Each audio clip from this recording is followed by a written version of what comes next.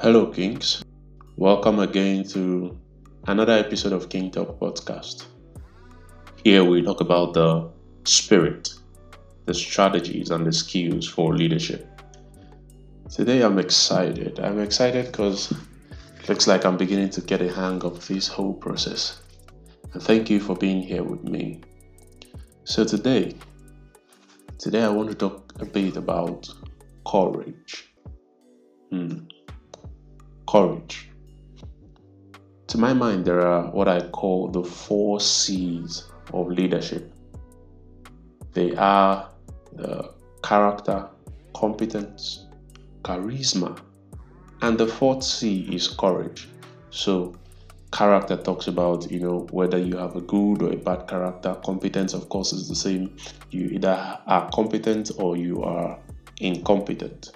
Charisma is about the charm, the swag, the suave, or you can also say the anointing, for leadership. But the 4th C is my attention: courage. Courage is the strength, the willingness to confront difficulties and uncertainties. It takes courage to start over. It takes courage to be different. It takes courage to be successful.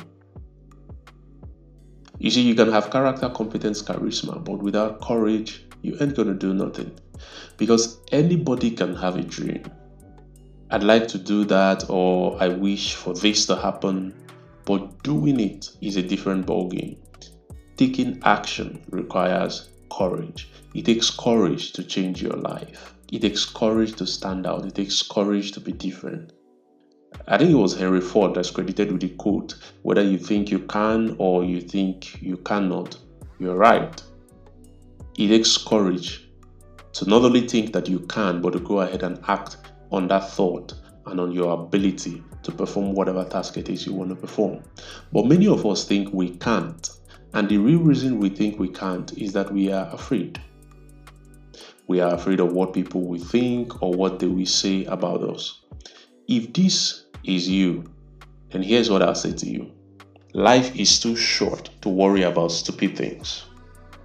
I came to this realization not very early in my own life.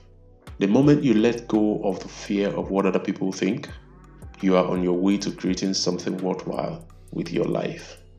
Pay no mind to what people think of you.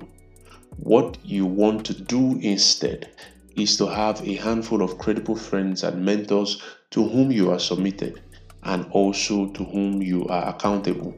They are not threatened by your success, but genuinely, this set of people want the best for you. These people hold you accountable and offer constructive correction when you step out of line. That is what you need, not a bunch of naysayers who feel a need to offer their unsolicited opinion or commentary on your life. So you see, it is easy to follow the herd and to do what everyone else is doing.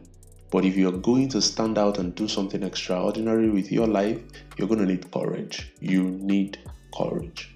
By the way, the very word extraordinary implies that if you're going to be anything other than the ordinary, you have to put in the extra work. The extra work requires courage.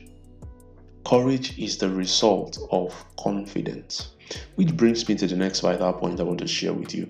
As difficult as it is to rise above the options and the opinions of other people, even more difficult is the work you have to do to overcome your own inner critic. You know that voice in your head that suggests to you all the reasons why you cannot be who you want to be. This pretty much links back to what we discussed in the last episode. You have to consciously replace your gatekeepers because that is the only way to retrain your inner critic and teach it to empower you rather than put you down. So that is how you build your confidence. Courage is a result of confidence, and confidence is not necessarily the absence of fear, but the conviction that whatever it is you want is more important than your fears. You have to be convinced within you that what it is you're trying to build, the results you're trying to achieve, the outcomes you're looking at seeing, they are all more important than the fear that you feel. And so courage rises above that fear. If your life has been characterized and dominated by doubt and fear, how then do you take the step of courage? Well, the answer is right there before you. Take the step. Seriously, that's all it takes. One step in front of another, but it begins with the first step.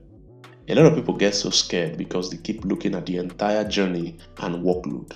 Today, I'm asking you to focus on your next step. That's it for today, guys. Be strong and be courageous. So until I come your way again, my name is Chedozie Eze, and this is King Talk.